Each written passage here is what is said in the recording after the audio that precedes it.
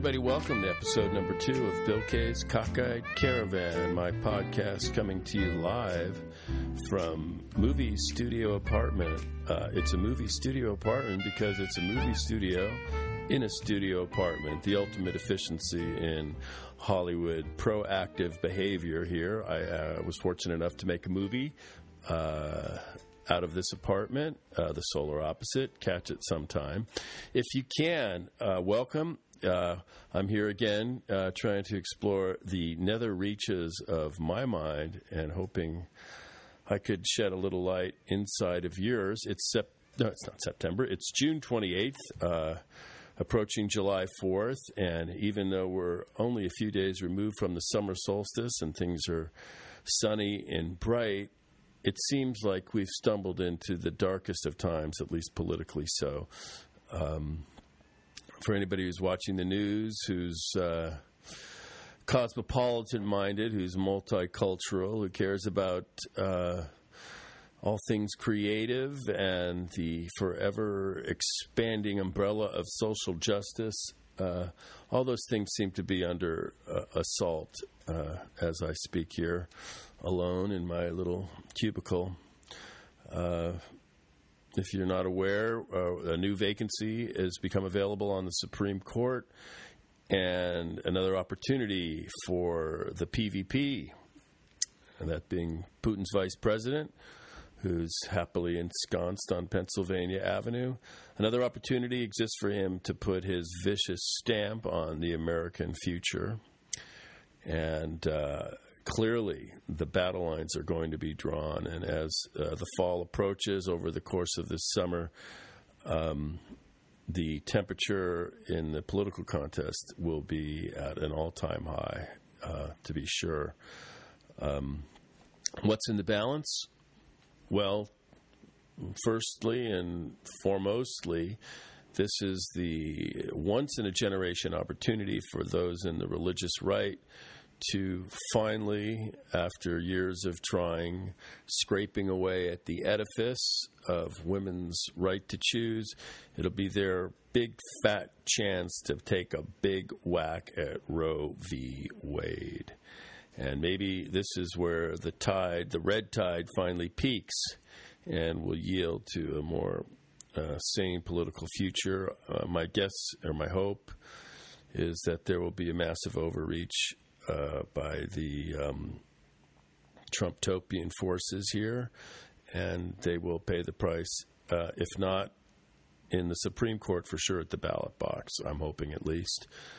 The only remedy, in my view, is to vote, and if you want to protect free speech, speak freely. That's what I'm trying to do here, without much preparation, I might add. So it's kind of a dark day, in my whole life, I born in 1956, I'm not hiding anything. I'm 62. I'm as old as I've ever been at this moment, and alternatively, I'm as young as I'll ever be. But over the span of my lifetime, beginning just before my lifetime, 1954, Brown v. Board of Education, the Supreme Court decision that basically outlawed segregation, Jim Crow. It put the legal kind of nail in that coffin, but of course it didn't come. There were no real results as a result of that decision until people challenged it on the streets, in the lunch counters, in the buses, in housing, until people really took direct action to demand that the federal government enforce this decision. Did those walls come in some, tumbling down to some degree. But my larger point is, since then, with some recent exceptions, we've seen this expanding umbrella of social justice sort of spread out over the American landscape. First, of course, it was, voting rights and the, fair housing and the Civil Rights Act and equal access to public accommodations, all these things that were denied for so many generations, actually, those things began to crumble. And later we saw the same effect, for women and LGBTQ and Miranda rights. And we saw this, basically the Supreme Court seemed to be a place where, at least in the law, rights were expanded, and the opportunity to seek social justice, was redeemed positively by Supreme Court decisions. But that seems to have reached its apex, I guess, in the last few years. I think starting most dramatically in 2001 with Gore, versus Bush. The Supreme Court intervened and ensured, I think, and then we had Citizens United, which guaranteed corporations the full rights of citizenship and the First Amendment rights, as if they could be conferred on an organization as well as a person. And most recently, we've seen Trump's, the PVP's immigration position affirmed by a conservative Supreme Court. We've seen labor laws now, the rights to organize. The labor movement has taken a beating on the head from the Supreme Court, specifically in the public sector. And now a new seat has become vacant, and to be sure, reproductive rights will be on the table. And it seems like we're just going full speed backwards when it comes to things that had, been contested in the past. And I think that just goes to show that progress is not an irreversible thing. It can suffer setbacks and trauma, and we're in the midst of that now. And for someone who's a comedian like myself, or a wannabe comedian, I think the alternative name for this podcast could be Rebel Without Applause, because I've not been on stage much recently. So this microphone is my own outlet right now, absent an audience. Hopefully that'll change sometime sooner than later. But in the meantime, here I am babbling away. And if there's one truth that has occurred to me, is that my need to express, to speak, is far outweighs anybody's desire to hear me. So here I am alone speaking, fulfilling my desire at nobody's expense, unless somehow you turn into the Cockeyed Caravan. Why the Cockeyed Caravan? I said it in the first episode. I'll say it again in this.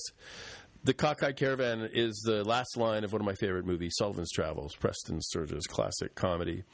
And Cockeyed Caravan, I just like that name, and it alliterates with Bill Kalmanson, Bill K's Cockeyed Caravan. So welcome once again. And what are the big questions that are out there that I'm ruminating over? I think the first one that well outweighs any political considerations, the trauma of Trumptopia. The big question that is just looming over all of us is, where will LeBron James be this fall? Now, as a dedicated Angelino, I'm hearing, every day that in all likelihood it will come to the Lakers. My feeling about it is, my feelings about it are mixed. Why? I've always rooted against the guy. He's been an overdog. He doesn't seem like a Laker. Seems like the great Lakers successes of the past seem to emerge from Lakers. Players that, seem to come out of the Laker culture, or had some big connection to Los Angeles, even though Kareem was a trade. He had made his name here at UCLA. And I just don't feel that way about LeBron. I don't know. Will that feel like a Laker win if he's imported and gets to wear that uniform? I don't know. I mean, I can't dispute or debate his talent. And I will say this, over the last few years, I've come to respect and even appreciate him more. At first, he bugged me. I felt like despite his talent and ability, he was spoiled. He didn't really know how to lose. He was ungracious at those moments in his career. But over time, you've seen the growth, or I've seen the growth, and he's learned how to lose. And in those years has also become a champion. So there's no denying his stature as an athlete and even as a person. And on balance, yes, the Lakers would be massively improved were he to be, were he to come here. But we'll see. I don't know. There's something about it. Even if he does come here, they're going to be better than the Warriors. I don't know. So that's my hot sports take here from the biased perch of a fan. My people aren't giving me any inside information other than what I hear on the radio. So, but that is the big question. I think it looms over us every second, and once we dispose of that, I think we'll be able to concentrate more on the Supreme Court and other things in my life. What's going on? I'm still rocked. I'm unsettled.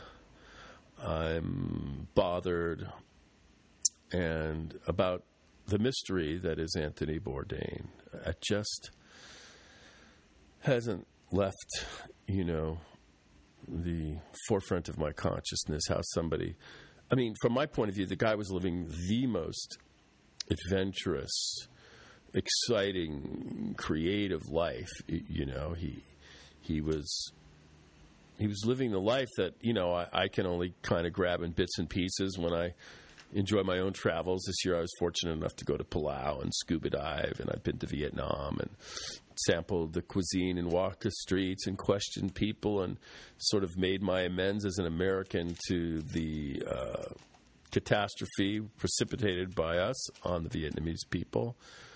And, these are things that he does seemingly on a weekly basis. At least that's as I catch it on CNN. And yet, the guy offed himself. And since then, I've read his book. I read Kitchen Confidential. I'm in the middle of another one. And the guy was just so talented and so full of life. And I think it was in the last chapter or two of Kitchen Confidential, he's talking about how some of his peers who were also in the grip of heroin, some decades past, in all likelihood would not survive, but that he would, and that nothing would take him down. And it was so affirmative, and yet a moment came in his life where he chose another path. And this, and this is bugging me because there's unnamed people in my own personal life who I will protect, who are also entertaining this this irreversible option. And it made me wonder if indeed suicide is contagious. I hope not, because if so, we might be on the brink of a major outbreak. So I'm still dealing with the Anthony Bourdain thing. I guess not so much as a question of grief, because it's not my loss. He's not someone I knew individually or personally. I'm not suffering from that, but I'm really saddened by it, and the mystery of it is overwhelming. And I'm reading him, and I recommend reading him because he's a good writer, and he takes you to different places and times in a state of being that's, I don't know, it's very honest. And every time I cook a meal now, I'm taking greater pains to clean the surfaces and all those things that, important chefs do. So I'm still thinking about Tony. I can call him Tony now because I've read 1.5 of his books, and that leaves me entitled. Elsewhere in the big life of BK,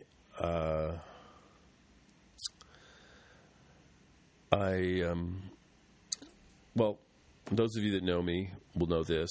I acquired and adapted David Halberstam's book, The Children, and adapted into a screenplay. And it's been my life's mission over the last 5 years to somehow bring my this to the screen. Hopefully as a movie, perhaps as a television series. We're in a totally new world order of media delivery, with the Netflix and subscription-based video on demand, watch when you want to watch TV series. It just renders the world that, I grew up in, the world of networks, and even HBO quaint, distant, and old-fashioned. So I don't know if, when, or how this project of mine, for which I paid a lot of money, will find its place in the public consciousness. For those of you that don't know about David Halberstam, he was I consider him one of the iconic American chroniclers of the American 20th century. He wrote brilliantly about Vietnam. You might recall his breakthrough book, which really made him famous, was The Best and the Brightest. And then, he was prolific, 40 or more books, often on the bestseller list. He wrote about journalism, politics, war, peace. A great book called The 50s, which really was a really interesting inquiry into the meaning of that decade and who were the sort of important figures in it and why it was transformative. And he wrote about sports, the Red Sox, Olympic rowers, basketball. He was all over the map, but a great writer and a master of the profile. And amongst his books, the one that caught my attention, sort of accidentally, I might say, was The Children. And as a sidelight, Halberstam was a young reporter in Nashville in 1960. And as fate would have it, he had a front row seat to what was the emerging civil rights movement that really started there. And he had an opportunity to observe it and write about it for the Nashville Tennessean. Years, actually decades later, he returned to that subject and wrote The Children, which was his up-close and personal account of these handful of young African-American students, not really children, we would call them young adults, undergraduates, who got trained in the disciplines and strategies of Mahatma Gandhi, who had revolutionized India. And he used the young people who got taught these tools, applied them as a way to dismantle the problem that faced them every day in the American South, and that was segregation. They did it first, of course, at the lunch counters, and then later on the buses.